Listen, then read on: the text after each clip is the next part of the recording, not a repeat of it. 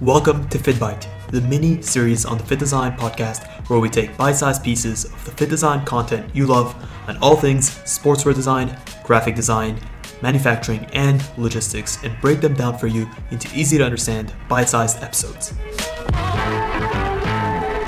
What's up, design family, and welcome back to another episode of FittBite, the mini series on the Fit Design podcast, where we take bite-sized pieces of the Fit Design content you know and love and break it down for you into easy to understand bite-sized episodes.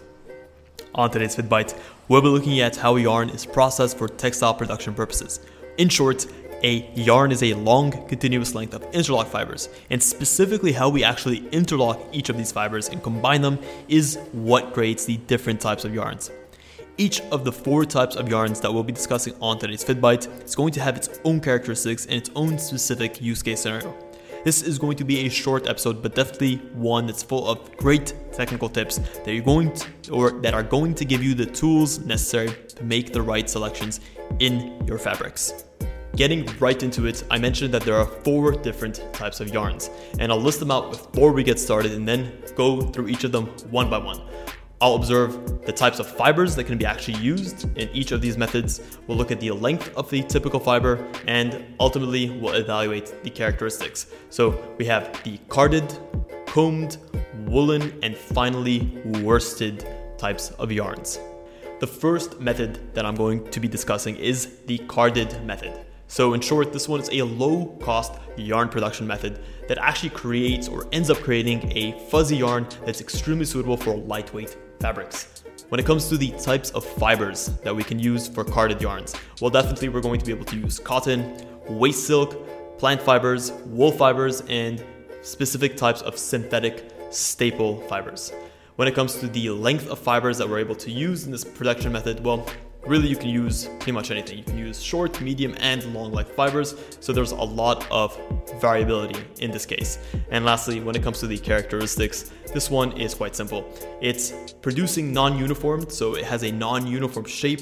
It's usually coarser to the touch, so a fabric that uses carded yarns is going to be a lot more rough and coarser.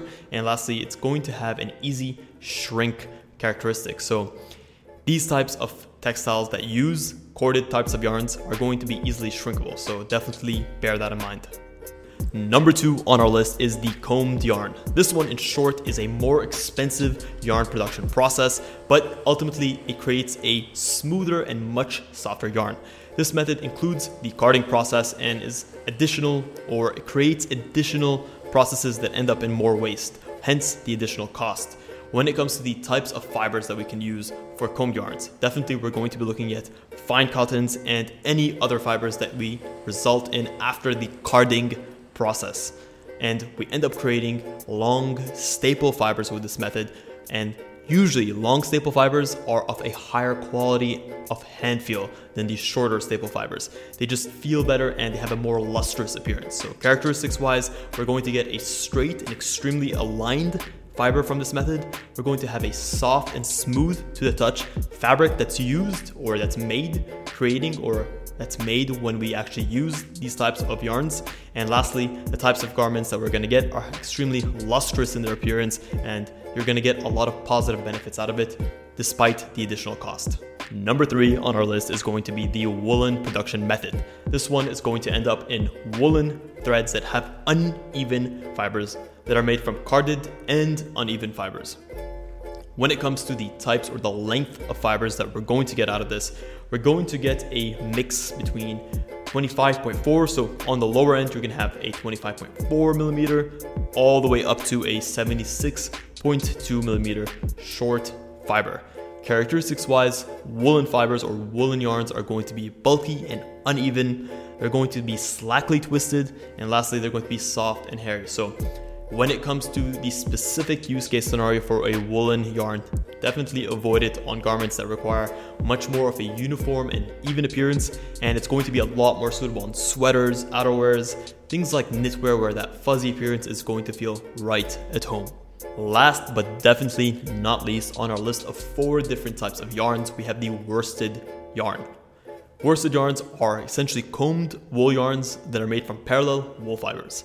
When it comes to the length of the fibers here, we mentioned in the previous section that Well, what we have as woolen yarns range from 25.4 to 76.2. That 76.2 cutoff is specifically for worsted yarns, where after that you're dealing with worsted yarns. So the length of the fibers of worsted yarns are 76.2 millimeters and above, and are considered long staple fibers, or will use long staple fibers.